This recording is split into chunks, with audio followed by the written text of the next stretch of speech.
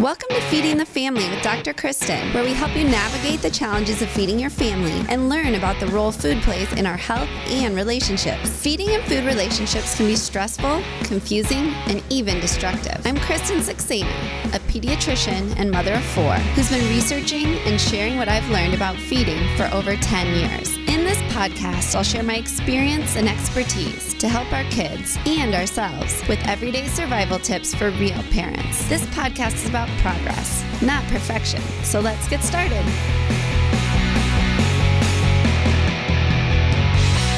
Welcome back to Feeding the Family with Dr. Kristen. I'm your host, Kristen Saxena. On this episode, we're going to be talking about the 4th trimester and the importance of good health care for newborns and moms during that period. We're also going to be talking about adventures in breastfeeding and all that goes along with that. Joining me today is my sister-in-law, Dr. Sonal Patel. She is a neonatologist, pediatrician, and the founder of a newborn in-home health company called NiaCare. Welcome to the show, Sonal. Hi, thank you. This is so much fun and exciting. I'm excited too. So Sonal is my sister-in-law. So we go way back, to my teenage years. I first met you. But you're the mom of 4 boys. Yes. Age 6 to almost 16 now. Yes. Yeah, you've got a driver on your hands.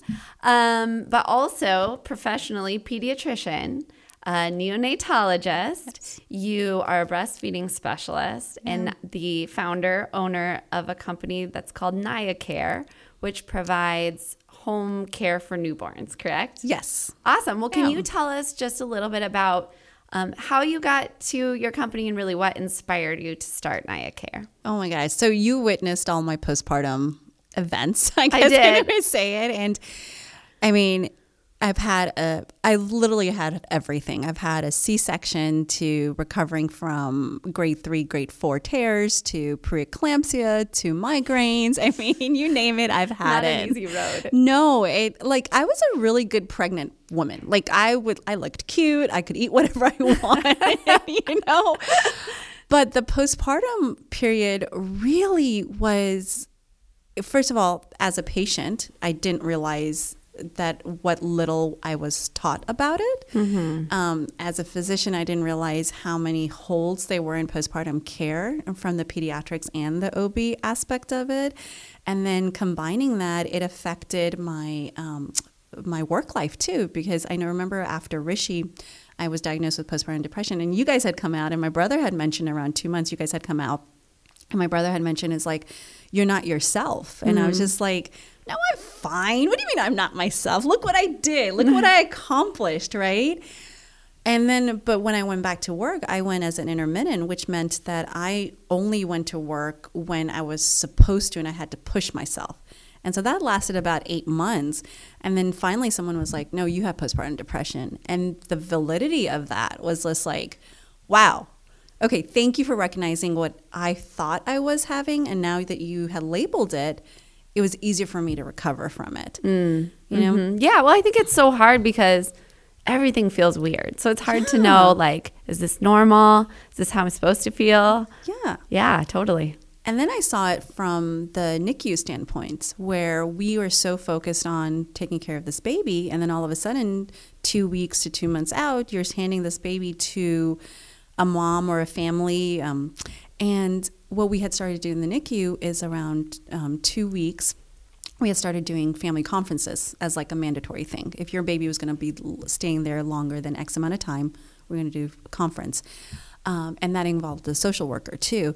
And so much anxiety, postpartum depression was unearthed through that. And I was like, wait a minute, what are we doing? Mm-hmm. We're so hyper-focused on the baby. And when the baby's ready, we're sending him to a family that's not ready for the baby to be there. Right? Yeah, and those babies usually, are even higher maintenance than your average baby, which I'd say is very high maintenance. You're right, exactly. Yeah. Exactly. And so it was just this, everything combined. Long story short, my 4th one, I did everything what my medical system wanted me to do, had my baby 2 days later, went to my baby's appointment, came back, and it was so funny. My contractor, because, why not? Let's put all that in there. He looked at me and he goes, didn't you just have a baby? And he was the first person that I felt after my fourth, recognized the fact that I had that baby. You know, like I went through that process, and that just ignited us. And Nimesh, my husband, was just like, well, I was like, we were talking that night. I was like, I just needed a weight check. That's all I needed. Like, I needed this baby to have a weight check. Like, who can just come to the house? I will pay for someone to just come to the house to do this. And there's no one around Denver. And so then our company started with the home health, and it's a home health company supporting now, which is labeled the fourth trimester. So tell me a little bit about what you guys do, what services you provide. So we do almost the gambit. We do prenatal classes if you guys want them, but usually prenatally, we do a really good job in the medical field and our society to support moms, right? Like we shower them with everything. Yeah. So usually our prenatal classes aren't that much utilized, which is totally fine. And then postnatally, so our families will contact us about a month or two before they're having the baby. Then then they go through this whole system, they'll get our emails, they'll get introduced to all of us that are on that create the postpartum journey.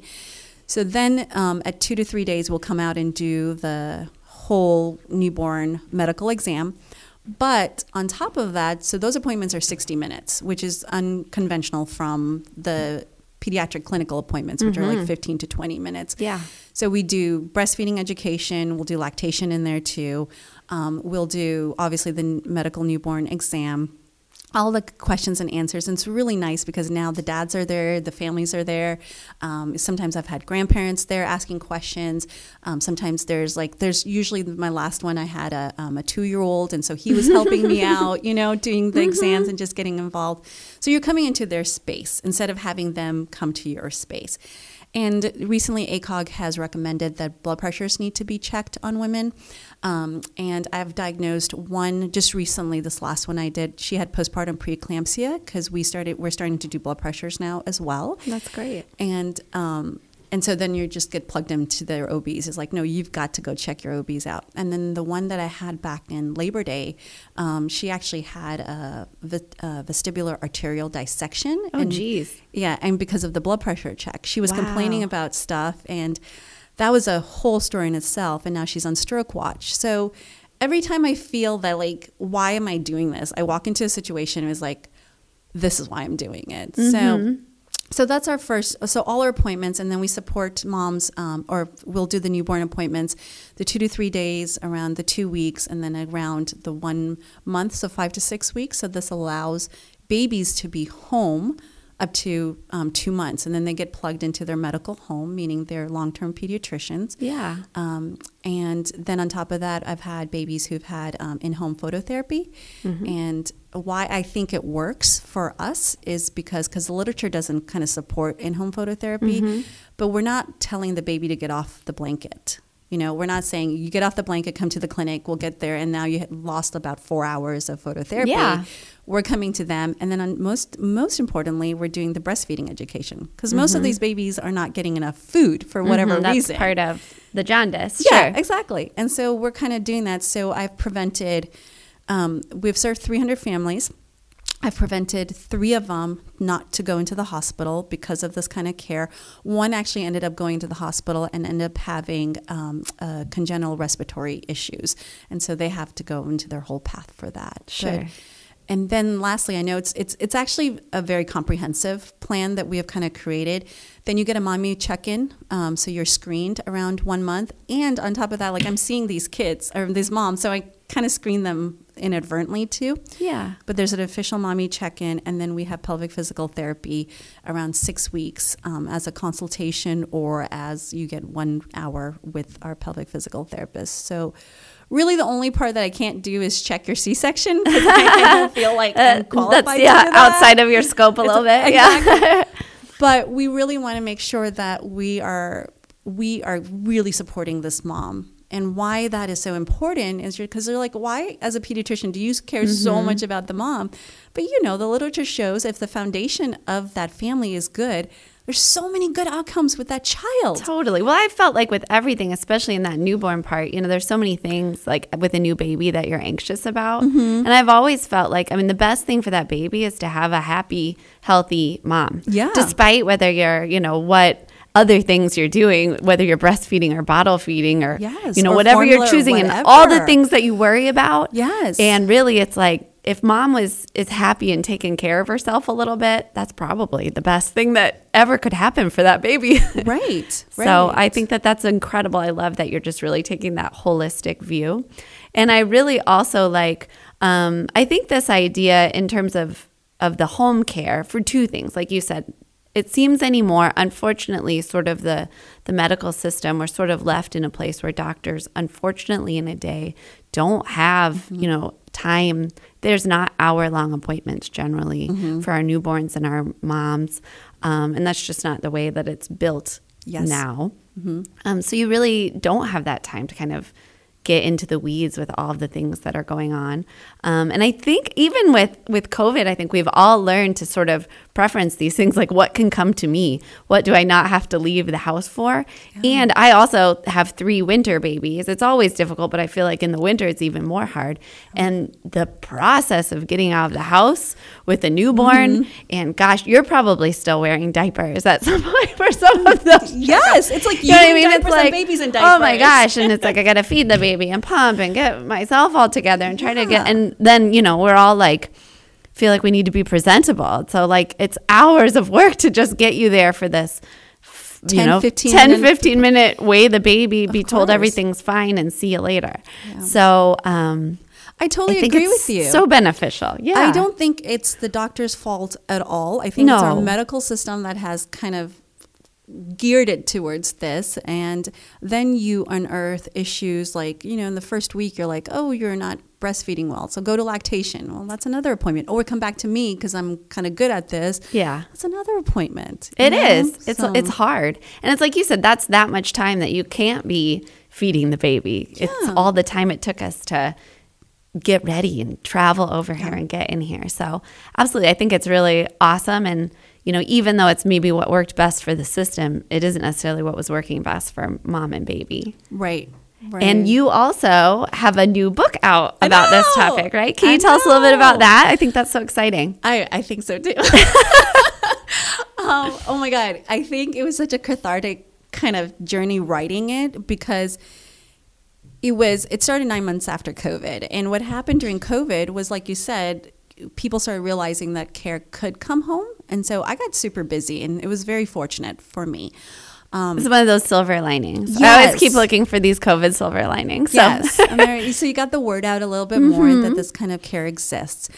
And then I realized, I was like, well, so the vision is, I know it's to literally change our healthcare system. It's a huge vision. It's to standardize home health services and home health postnatal visits. So writing the book, I was like, okay, well, how am I going to make this interesting? So my teenager, he just read it, and he actually said, Mom, that was really well written and engaging, which is a lot coming from a teenager, which I had to make him read about postnatal care in our healthcare system. So maybe outside of his usual interests. Exactly. So it was like, and then, you know, when you write a book, you're supposed to talk to one person. And so my friend Rajiv, when I had mentioned him, I was writing this book, so male physician. And I want to prefix that because it's really to make, so when Nimesh understood what I was going through, he helped. Yes. Yeah. He was just like, no, go build this, right? Like, go do what you need to do to build this. So the point of the book is to reach out to healthcare providers, policymakers, the birthing community. But you also need, like, as women, we totally understand. Like, I tell you this postpartum period is hard. You're like, of course it's hard, right? For sure. But then for our counterpart gender to understand exactly why this is so important. So Rajiv came and I was like, oh, Rajiv, I'm writing this book. And he was just like, you know, that's great. But so the book evolves around addressing maternal mortality and how postpartum visits help with that number. And he said to me, is like, Sonal, you know, a lot more women die from like heart disease and cancer and just at car accidents. Right. But we don't think of that as a modern day problem in the United States. Yes. So why are 754 moms, because that's what the rate is right now, why is that so important? And then it kind of hit me. It's like, oh, I've got to explain to you why, like, global and federal and state initiatives are created around maternal mortality and the role of postpartum care and postpartum home visits in that. So that's the main point of the book. It's to realize that. The book is called The Doctor in Her Black Bag, and it highlights how I got to this journey. It highlights 10 patients that took postpartum care, like our model of care, while they were in COVID. So all these families had babies in COVID. It's a gambit of moms who, one mom, her husband had hernia surgery, like literally a month before she had her baby in COVID. Oh my gosh. And isn't that always the way it goes? I always feel like I would get all these families and they would be like, oh, we just had twins in the midst of redoing our kitchen. And also he took a new job. And it's like, I don't know. But that's life, right? There's always 8 million things going on. Yes. One mom and their family, unfortunately, were told that their baby had tetralogy of Fallot like literally 6 hours after the baby was born, again in COVID, and to kind of navigate the healthcare system when your baby needs heart surgery. And then one dad, so we have one dad in there, and he is he's a self-identified gay dad, and his sister lost custody of their nephew because of her situations. I mean, she was into drugs, and he's very open about it on it, everything. And all of a sudden, he's a dad. You know? Like he didn't. He says most of us have a few months to at least prepare. He had 2 weeks, and unfortunately, Skylar, his son, was in the NICU. Oh my gosh, that's a lot. So it highlights that, and then it goes into the historical aspect, like how do we get here? Like what happened in U.S. history in this area that we got to the postpartum care we are, and then the solution for it. So amazing. Hopefully it's a good read. Yeah, I think it's just such a cool topic and something, I think everyone, like you said, the idea is to really be able to change policy, but in order to do that, we need to educate ourselves, because I think it's something we just sort of take for granted. Like that's the way it's always been, not really, but in our lives, that's the way it's kind of always been. And so I think for a lot of us, we don't think about like the system should be different. We just kind of think about like, why is it so hard for me in the system? You know? So I think that's really cool. Yeah. Really cool. Super excited about it. So it's out. I'm excited. That's amazing. So everyone should check that out. Yes. The Doctor in Her Black Bag. Yes. And best way to get it on Amazon. And Amazon. Okay. Yep. Look her up. Yeah. So another thing I really wanted you to talk about, or the reason we really had you here, was to talk about breastfeeding. Oh my goodness, yes. So you are a breastfeeding specialist, and you, through your home care and really through your other clinical practice, have helped a lot of families with breastfeeding. But what I wanted to start a little bit was for you to talk about your own experience with breastfeeding your kids. So Sahil I had in residency. He's your current almost 16-year-old. Yeah. Yes. And I had a C-section with him. And, it was at that point, this was in 2004, 2005. There wasn't a lot of breastfeeding education out there. I still remember in being a third-year resident on my OB, and the OB saying, hey, to the mom, hey, do you want to breastfeed? She's like, no, okay, well, why don't we bind it? And that was it. That was the extent of discussion around breastfeeding. And so I came into my own breastfeeding journey at that point with a little lack of education. We had this amazing attending down in New Orleans, and she was wonderful, and she was pushing it. But at that point, it was just a minority, right? Like in our medical education, we don't get a lot of benefits of breastfeeding. So, his was a C-section. 9 weeks later, I'm back onto 80-hour work week. I'm trying to pump and trying to do all of this, trying to take care of being a resident and all of that. And it was a complete disaster. It was like what's that? If there are any residents or whatever, I do feel you, because I had my first in residency too, which I think goes back to that story of everyone seems to have a baby amidst like a kitchen remodel or working 80 hours a week or whatever. But I guess there's never a good time to have a baby. Not in medicine. So I think not in medicine, but probably not in anyone's life. But for sure. So shout out to all the resident moms, because oh my God, yes. Geez. So, seriously, we feel you. I know. I had two upper levels at that time. That one of them had a baby first year of pediatric training and third year, and she breastfed. And I was like, this is incredible. So I thought I could do it, but Yeah. obviously it was a total disaster. Yeah. And then, Sahil ended up having a lot of allergy issues and atopy and just, and I just kind of started blaming myself that if I maybe, because breastfeeding can help with that. And if I could have done a little bit of better job, maybe he wouldn't have had the eczema or he wouldn't have had the asthma, and all of that stuff. So again, blaming mom guilt, Yeah. blaming myself. So educated myself. Even though that runs in your family. Of course. So we should throw that out there too. But of course you focus on I'm sure this is my fault. Exactly. Because Yeah. I didn't provide the breast milk. Right. Right? Right. I didn't do Mom it. fail. Yeah, exactly. Total hashtag mom fail. Then with Rishi, I got better educated and we were able to do it for 6 months exclusively. So which was whoa, this is awesome. I'm able to do this. And then with Rithik, it was kind of the same. And then at 9 months, I noticed both with Rishi and Rithik, 2 and 3. 2 and 3, yeah. My body was just kind of giving up. And then I went, and especially with Rithik, I had a lot of postpartum anxiety and I didn't know that at that point. And I mean, I was doing the mother's milk. I was doing low dose Reglan, anything. Oh, the tea stuff? The tea. Yeah, we should talk about that too. Yeah. Fenugreek, anything that could help boost my supply, literally. And then I'm back into the NICU. I'm doing rounding and all of that stuff. It was hard. I'm talking to my lactation people there to be hey, how can I do it? I'm power pumping in the middle of rounding and what am I doing to myself? Then I realized with Avi that, I'm just going to do it. Number 4. I'm just going to do what I want to do. And what I started noticing with him is that, and the other boys did it too, and I just didn't take the time to acknowledge it or even just recognize it, was when he got introduced to food, he was just oh my God, what a different world. I don't want to be attached to a boob, Yeah. He was just boom, I'm out of here. And he would nurse really well at night. Not to say that he would wake me up at night once in a while, but that's kind of normal.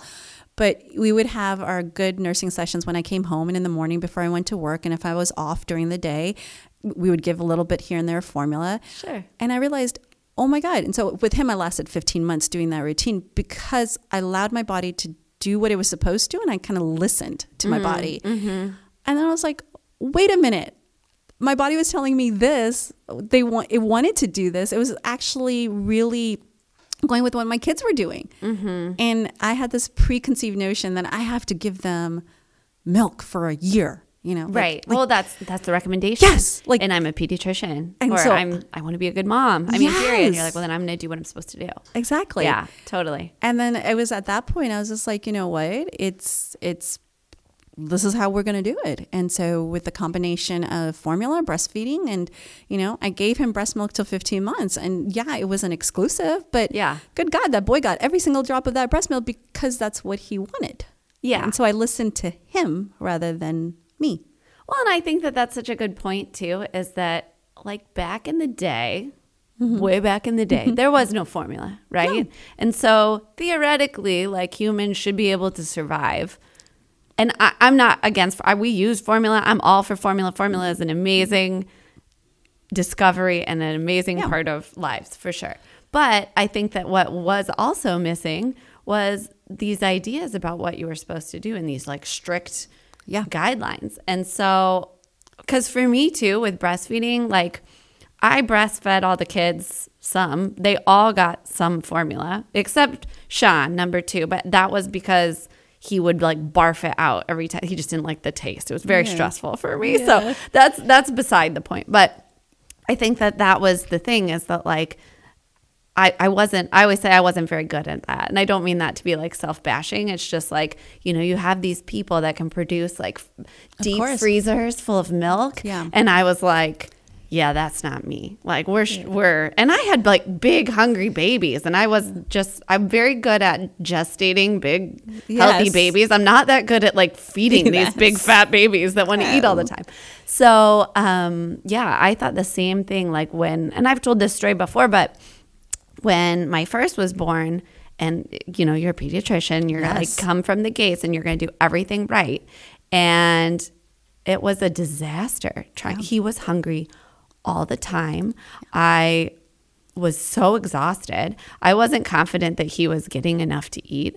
I mean, I was feeding him, I felt like every 10 minutes. My nipples are just bleeding. Yeah. Like I was at my wit's end. And like, you don't feel good. Oh, I felt awful. I was like constantly anxious, Yeah. And at one point I remember he woke up and I was legitimately, I mean, my boobs were so sore. I was so tired and I was legitimately afraid of my baby. I remember like waking up and being like, the feeling I have is fear of this baby. Like that's not a healthy place. And thankfully my husband convinced me. He's like, can I just give him some formula? And I was like, fought it for so long. And like just that relief. Like if we should not be creating scenarios where a mom is afraid of her child, of her baby. Yeah. When you're a grown person, you're afraid of an 8-pound, like can't stand entity. Like this is a problem. So I think that's just, I think it's just such a balance that we have to have, especially in the medical field or where you're assisting people with breastfeeding. You want to be able to encourage them and support them to do what they want to do. But also, I think that I experience that sometimes if you get some of the people I think in the breastfeeding community are so gung-ho about it that it gives you this sense of like kind of guilt or shame if you're going to give your baby some formula or exclusively formula. And to me that was huge in just like the anxiety relief. And I think that was it. And the later, once I realized I did that and my baby survived and even thrived, then I was able to give myself so much more permission to just be like, well, we're just going to see how this goes. Right. Like I know that this is something I want to do. I know it's good for them. It's good for me. And some is better than none. Yes. And my first baby, he turned out pretty great. And he had all kinds of formula. Yeah. So I don't have to worry I'm like ruining my babies, by doing that. And so I think that the messaging and just like realizing what moms are going through and the permission to be like, this is not a fail. This is actually, like for me, made, I think, my later breastfeeding experiences more successful. Right. Because you were like, oh, okay, well, I can just calm down a little bit and just do what I can do. And whatever doesn't work out, it's going to be fine. Yeah. Because we live in this wonderful day and age where there is formula. Your baby's not going to starve to death. There's a lot that you have just kind of highlighted. So I'm just going to kind of take it one at a time. So first of all, if you actually look at breastfeeding history, it is postulated that the ancient civilization domesticated animals that we know, cows and sheep and goats, for their milk. Yeah. Okay, so that's one. Number two, historically, all women are not able to produce breast milk. Mm-hmm. Why? That's Darwinism. That's natural selection. Like let's really look at it from that kind of perspective. Then we have wet nurses not only in history, like our narratives and stuff like that, but also highlighted. I mean, the royals back then, it was shunned not to breastfeed. So they had wet nurses. Yeah. Right? Like the queens were not supposed to breastfeed. Like we have a wet nurse. Well, they had to get up and queen. That would have been hard. Exactly. Like I gotta look all pretty. And then we have milk sharing. And so milk sharing is like I kind of explain it like, if your child is struggling and we're kind of related, we just switch babies because what happens, let's say my baby is a newborn, your baby's a 6-month-old, your body's already used to making that milk. My body's starting to learn. And so we switch babies because now the newborn gets the milk. And then the 6-month-old can help me kind of just rev up my system because he knows or she knows how to do it. What we call here is called donor milk. Mm-hmm. That's what we related it to. So that's the history of breastfeeding. And we don't talk about that much, No, we don't. The guidelines that came up from the WHO, the WHO organization, to breastfeed for 2 years was actually for birth spacing because breastfeeding,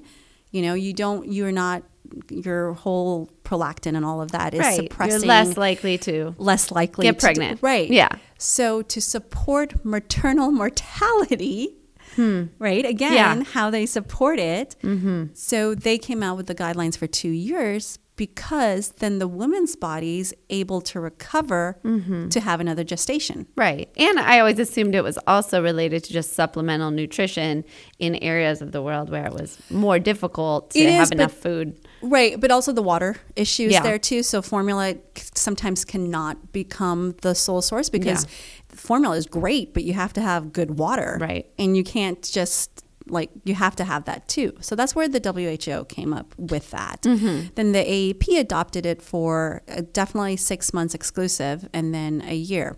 But then if you look at the data, if you look at the data, the CDC, if you look at it, we do a great job initiating. 80% of American women start breastfeeding.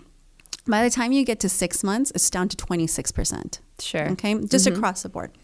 But if you allow that woman to have some degree of formula in there, your breastfeeding rates jump up to 50% of those women actually continuing to breastfeed. I believe that. You know? I believe that. I mean, I think that sometimes it's that pressure on the exclusivity. Yes. That, at least to me, was that's a huge differentiator in terms of just your approach. Yes. And your mental state around it. So we should change the narrative that we want you to breastfeed. This is something that's good for moms because you reduce ovarian cancer, heart risks, and all of that. You help with your post-pregnancy weight, which can lead to better health outcomes. It's documented for mom. It's obviously documented for babies. So let's start with the narrative. Okay, you want to breastfeed? Great. Here are all your choices. Yeah. Here's all your choices. We're going to help you as a medical community in your journey. But we're not going to add another layer of anxiety for you. Because for me, I allowed formula to come into my life. I was able to breastfeed my child for 15 months. Right. You know? Yeah. So I think changing that narrative is so important. I always say that I'm not sure how breastfeeding became a gold standard of motherhood. If you breastfed, then you're like, oh my God, you're a good mom. Yeah. And you're like, how did that Yeah. Well, you know what? If you're miserable, then I don't think those benefits, you know what I mean? I feel like that the benefits certainly do not outweigh an unhappy, strung out, anxious mom. Yes. For sure. Yeah. And I think that that's such a good point.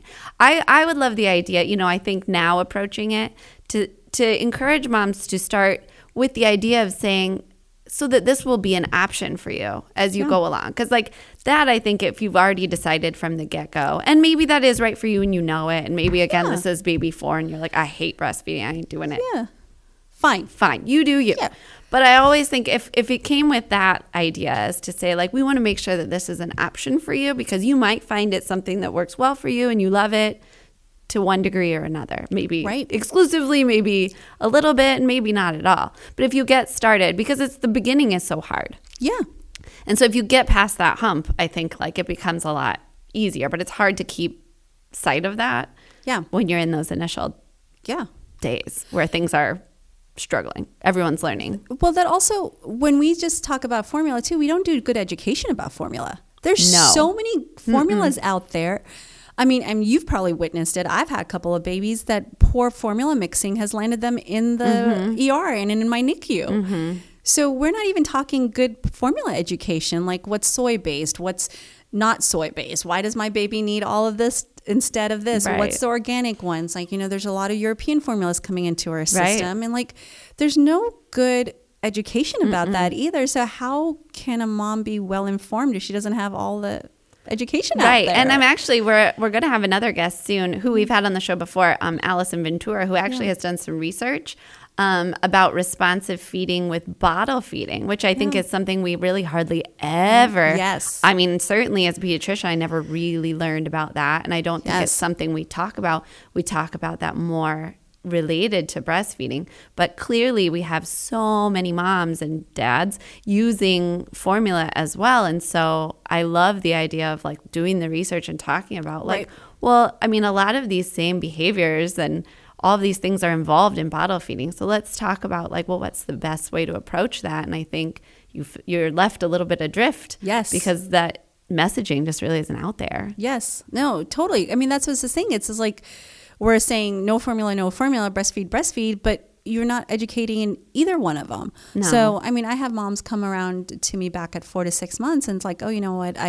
My supply is dipping. What can I do? X, Y, and Z. And so the thing is, you're offering support then, and so you're encouraged to offer support then, right? Yeah. But it's that open dialogue that it should happen. Totally. And then last thing that you had mentioned about those moms that have like those tons of milks and stuff. And so I've had a couple of overproducers, and it's hard for them. Right. That's You true. know? I would say, because when you're on the other end, you're a little jealous. Yes. Like, I'm a little like, a freezer full. If I had one bag I could freeze, I was like, look what I did. But you know what? I didn't understand that until I had these patients that they were just like, it was constant for them. It was so tiring. It was one woman had such back issues because her breasts were just, she actually came in crying, and she was just like, could you please help me stop this? And, you know, and I don't think that message goes out either. That's true too. That's a very good point. You know, to be like, oh, it's really all those overproducers. Yeah, they might be like, hey, this is what I did. Yeah. Because they're like, do you know my journey to get here? Because exactly. They're like, sucked. I have a freezer full because I need to get it out of me. Exactly. Yeah, like exactly. Totally. That is an excellent point. So it was just, I was actually very surprised to learn their journeys too. I have to be very open about that, because I was like so jealous of them. And Yeah, right. I was You're like, like, oh, I'm so sorry. Like, that sounds unpleasant. Yes. So you help lots of moms along their breastfeeding, and you also talked a little bit about this, but like supplements, and you know, there's lots of products you can buy to help with your milk supply. And I would be interested to see what your experience with yourself or your clients is. For me, you know, I tried all the teas and whatever, fenugreek, all those things, and I really didn't see that it made any sort of difference. So, you know, I got enough stuff going on. I quit drinking the disgusting tea and buying the expensive milk cookies. Maybe they work for somebody, but I was like, ugh, this is gross, and I don't need one more thing to do. But what's been your experience?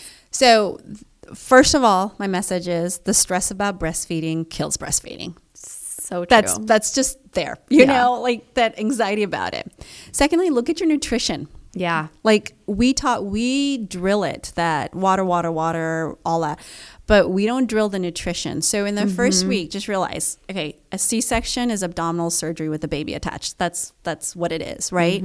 So your body is trying to do two things. It's going to be in such deficit of trying to recover your own body for healing, and then you got to make milk for another human to survive. Right. Like that's a lot. That's a lot of calories. Yeah. Right. So when my moms come, I go, okay, what are you eating? Right. And literally 8 out of 10, they're like, so if I have a repeat client, they know, and they're like, no, doctor, I got this.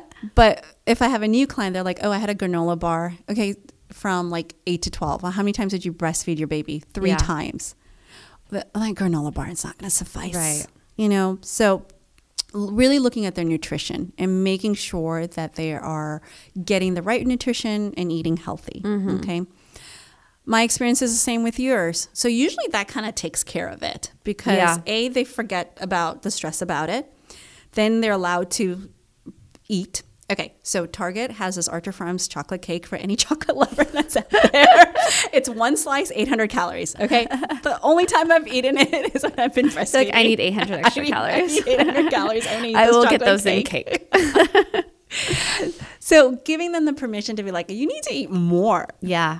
And obviously but I think that's it's hard for two reasons to me, at least my experience and just thinking. Like, it's kind of like you alluded to, like when you're pregnant, you're adorable. You've got this like tighter belly, and like, you know, everything's great. And like for me, the day after Sonu was born, I never felt more disgusting in my life. I mean, it was just like, you know, then all of a sudden you're just like kind of feeling bad about yourself. You're like, I used to be this cute pregnant person. Yes. And now I just feel like deflated and disgusting, and like I'm leaking everywhere and I'm just gross. So I think you have that part where you're like sensitive maybe about your weight. And so like part of you is like, maybe I shouldn't be eating chocolate cake. And then there's the other piece where you're just tired and exhausted and not having time and maybe not prioritizing yourself. So it's like I ate that granola bar because it was fast and like the only time I had to feed myself. Yeah. So the tips that I have is if there's no nut allergy in the house or you don't have like little tiny kids, to get one of those big trail mix jars, okay, or almonds or whatever you like to eat. Put it right when you're nursing because even so you nurse about 8 to 12 times in the first week. Let's just put it that way. I just want you to eat 4 almonds, 4 this, 4 that. That's all I want you to eat because guess what? In a 24-hour period, that's 40 almonds that you've just eaten. And boom, unknowingly, you've kind of upped your nutritional intake. And then when I come back, they're like, oh, we got that. And then so here's the deal too. The home visits allow me to talk to more of the family as well, right? So then they come back, they're like, well, we got all this stuff here. And the dads are like, yeah, I'm just in charge of feeding her because she's feeding my baby. Yeah. And then it becomes a unit. So lately what I've seen with the dads getting more education, it's they view as breastfeeding because you dads kind of feel left out of it. Yeah. So 2 of my dads have actually told me this process is our family process. So I'm in charge of this, and this, meaning I have to feed baby. I'm feeding the mom. I'm in charge of the meals, and they are looking upon it as this breastfeeding is just not my wife's responsibility, but is my responsibility because, hey, guess what? At the end of the day, I'm saving money because I don't have to buy formula. Right. Like, sorry, just get to the heart of men are very objective. Saving money is always good. Formula is very expensive. Yeah, but they're very objective. Men are very objective. It's like, tell them what to do exactly. They will do it and they'll do it wholeheartedly. Well, and I think that's such a good point too, is I think that was one of the best parts about some bottle feeding was being able to involve dads and partners in that, because I think it is something where they kind of get left out in exclusive breastfeeding. It's like, oh, but you can change the diapers. Oh, yay, thanks. That's the funnest part of having a baby, right? So I think that, but that other idea where they feel like, oh, like I can, when they realize that you need help taking care of you, I think that's very empowering also to partners. But it was so beautiful to see. I had to see that. Like when they were there, like the minute that the mom was breastfeeding in both situations, the dads were right there, the water, the food. And I was like, oh, and they're like, no, this is my responsibility as well. Breastfeeding is my responsibility as well, is what they articulated. And I thought that change of narrative was so amazing. That it's very cool. Just not the mom. Very cool. Yes. So again, going back to all those herbals, fenugreek caused me gas, caused my baby gas. Right. So I'm always just mindful to be like, okay, stop stressing. You're killing your breastfeeding that way. Good nutrition. Really, please, let's look at it to make sure that you're filling up your tank in order to fill up someone else's tank type of deal. Kind of really quick and easy ways to do it. The other quick tip is put a water bottle in the bathroom because the first week, that's all you're doing, right? You're going back and forth. So make it accessible to where you are. That granola bar, sure, eat it, okay? Don't kind of think for it. But getting your whole family involved and feeding you as well. Yeah. That's important. The lactation cookies, brewer's yeast is what's in them. So you can actually take any. That's what my grandma always said. She drank beer every day. Yes, it is. That was her tip. That's not my tip necessarily. But that was my 100-year-old grandma. She's like, I just had a beer every day. And she's like, I fed those babies no problem. I was like, I like your style. Yeah. So alcohol and breastfeeding. So let's kind of talk about that because actually your grandma is right. So brewer's yeast is in beer. So the darker the beer, so the actual thing is Guinness will increase it because it's a really thick, I can't do the Guinness beer. It's like a beer milkshake. It is a beer milkshake, but stimulate. So when families ask me about it, so then we lead into alcohol. If you can find your baby, you can feed your baby. That literally is their new recommendation. That's actually one of our questions later. So we'll revisit this, but. So that's we'll put that as Dr. Sodal Patel quote. You can feed your baby, and that's what it is. It's brewer's yeast. So brewer's yeast is a yeast nutrition, and you can put it on salads, pasta, like, don't complicate things. Like, Yeah. and then in any cookie, you don't have to buy the lactation cookie. So for example, I had a family who was mom and the daughter was 3. And over the weekend, they made protein balls with brewer's yeast in it. And then they made lactation cookies. And there you go, mom guilt, right? Because now Right. you have another child and you're like, oh my God, I can't spend time with theirs. So Right. it's like, well, why do we have to separate this family? Like, why does mom have to feel content if she's only coloring with her 3-year-old?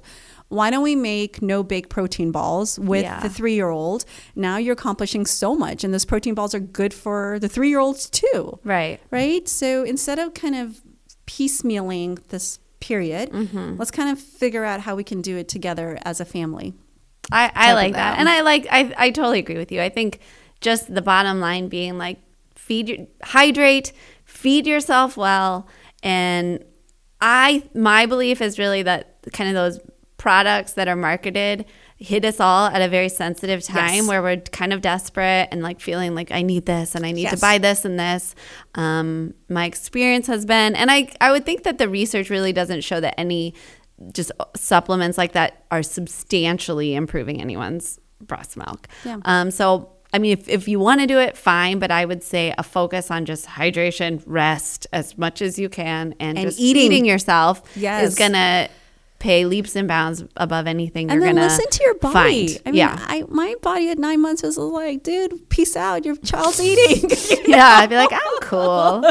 For sure. Right? Yes. So do you have does any like crazy breastfeeding story of your own come to mind when you reflect on your breastfeeding? Do you have any? I feel like most moms have like some moment where it was just like a disaster or something hilarious. Oh my God. Okay, so something hilarious. I remember flying with, I think it was Sile. It was my first one.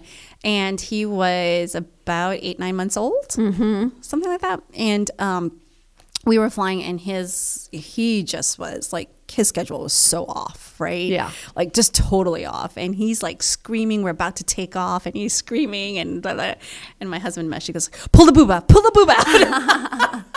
That was just to distract the other travelers, actually, that were staring at you with the baby. You're like, and it was so funny because like Nimesh had recognized that like that was something that was comforting for our child. Totally. Oh, that's what I did on flights the whole time. It was like, pull the boob out. Stick them on the boob. Just like, wait, what do you want me to do? So I think that's like the hilarious part of it. I love that. Yeah. I was thinking about this, and when I think back to like breastfeeding, like I said, every mom I talk to has some sort of like list of like ridiculous activities that ensued related to breastfeeding. But I remember Leah, so my youngest, she actually had a tongue tie. Yeah. And she had this little like heart-shaped tongue. And one of the things that can happen when you have a baby that has tongue tie is the latch is less than ideal. And I, for whatever reason, already have problems with like bloody cracked nipples. So tongue-tied baby and me, it was ugly. Right. I was ugly. So it was before she'd got it repaired, I think. So we ended up taking her in to get it clipped pretty early on. And so I had very bloody nipples, but we were still breastfeeding. And it was actually going pretty well otherwise. And my brother had come, into town to visit our new baby, and he's holding the baby, and she spits up like babies do.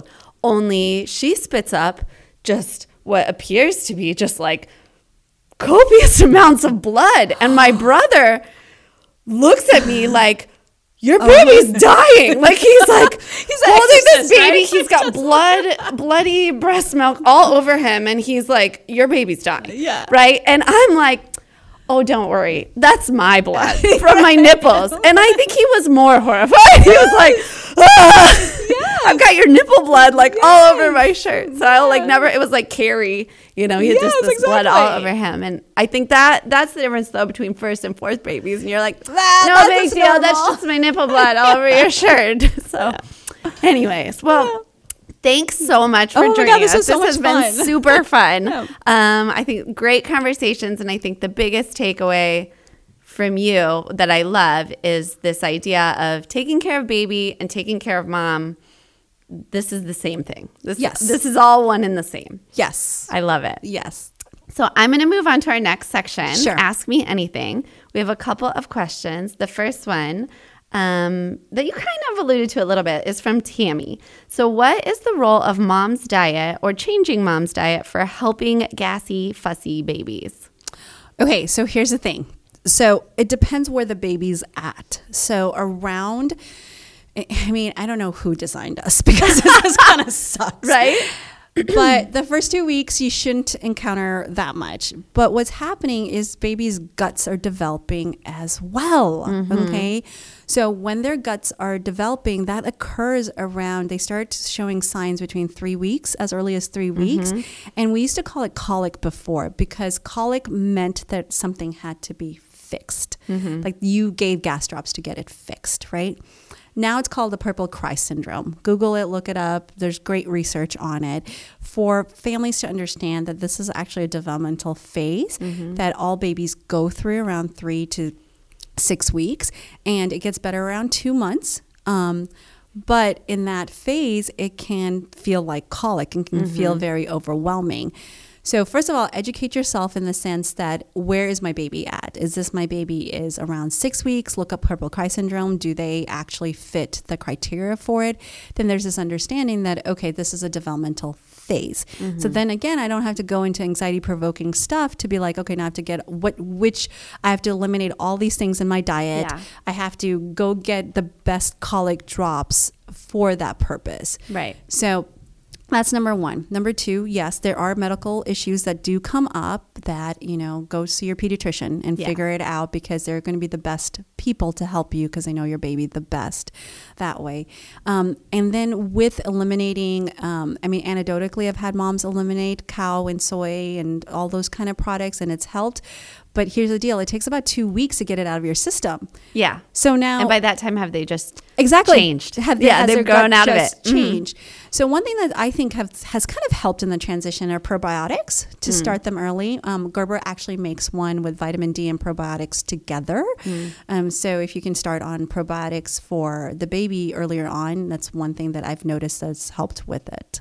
But, I like that. Yeah, I love this topic. And I mean, it obviously does vary baby to baby. And there certainly are babies that have real issues with some things in their diet. But I do think it is overemphasized or overdiagnosed. And we end up with moms, again, who are already struggling to feed and take care of themselves. And now have been put on an elimination diet where they're like, you can't eat all these, but soy it takes 2 weeks to dairy get out of and all your this. system. Exactly.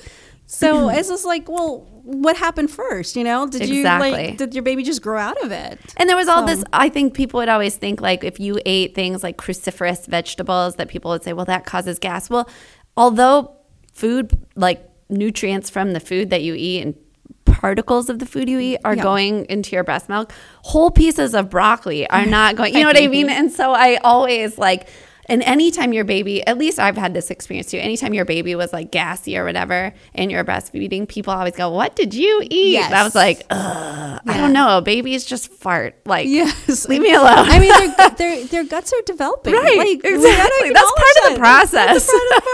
So like with the fenugreek I'd mentioned, I mean, my, at that time he was 3 to 4 months and I was like, oh, okay, that's a fenugreek, because I had a better understanding of where my baby was developmentally. Yeah. And I mean, if you notice something like every time I eat this, my baby has issues, fine. But for the most part, like I said, follow with your pediatrician for sure. But if your baby is otherwise normal, healthy and normal, growing well, then I would be reluctant. I would think twice about suggesting elimination diets for people because it's really hard as the mom. Yeah. You're already struggling. And things like soy, the things they suggest, that's in Everything. all those granola bars, all those things. So it's legit difficult. Yes. So I mean, and there are some moms who have really benefited from it, and they've noticed that if they reintroduced it, yes, but just don't overkill yourself. Kind of figure out where you are. So totally. Yeah. All right. My second question you also discussed earlier is from Karen. She said, what's the deal with drinking and breastfeeding? Do I always need to pump and dump? So no, again, those recommendations have gone out the door, so you don't have to invest in any of the, alcohol strips or anything like that to figure it out. So really, honestly, if you are not feeling, so let's say you had a drink, okay, and when it's time to breastfeed and you're not feeling anything, totally fine to breastfeed. Yeah. Okay. Let's say you went to a bachelor party. I had a mom who went to a bachelor party. She goes, do I have to dump everything out?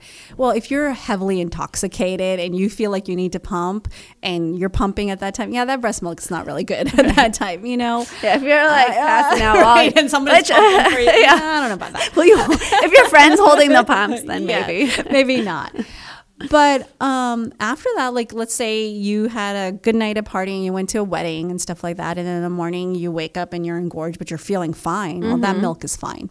So it's whatever you're feeling. It's your liver that is kind of detoxing all of it. And so now they're like literally the recommendations are find your baby, feed your baby. Yeah, I like that. I think that was one of the like lactation people I had worked with. She had said that. She's like, if you're not drunk, then you can feed your baby. Yeah. But I think that, it is worth saying that like alcohol, some portion of alcohol does like come out through the breast milk. And I don't think anyone knows exactly, like, there's never been any hard there's alcohol in cough medicine. Well, that's true too.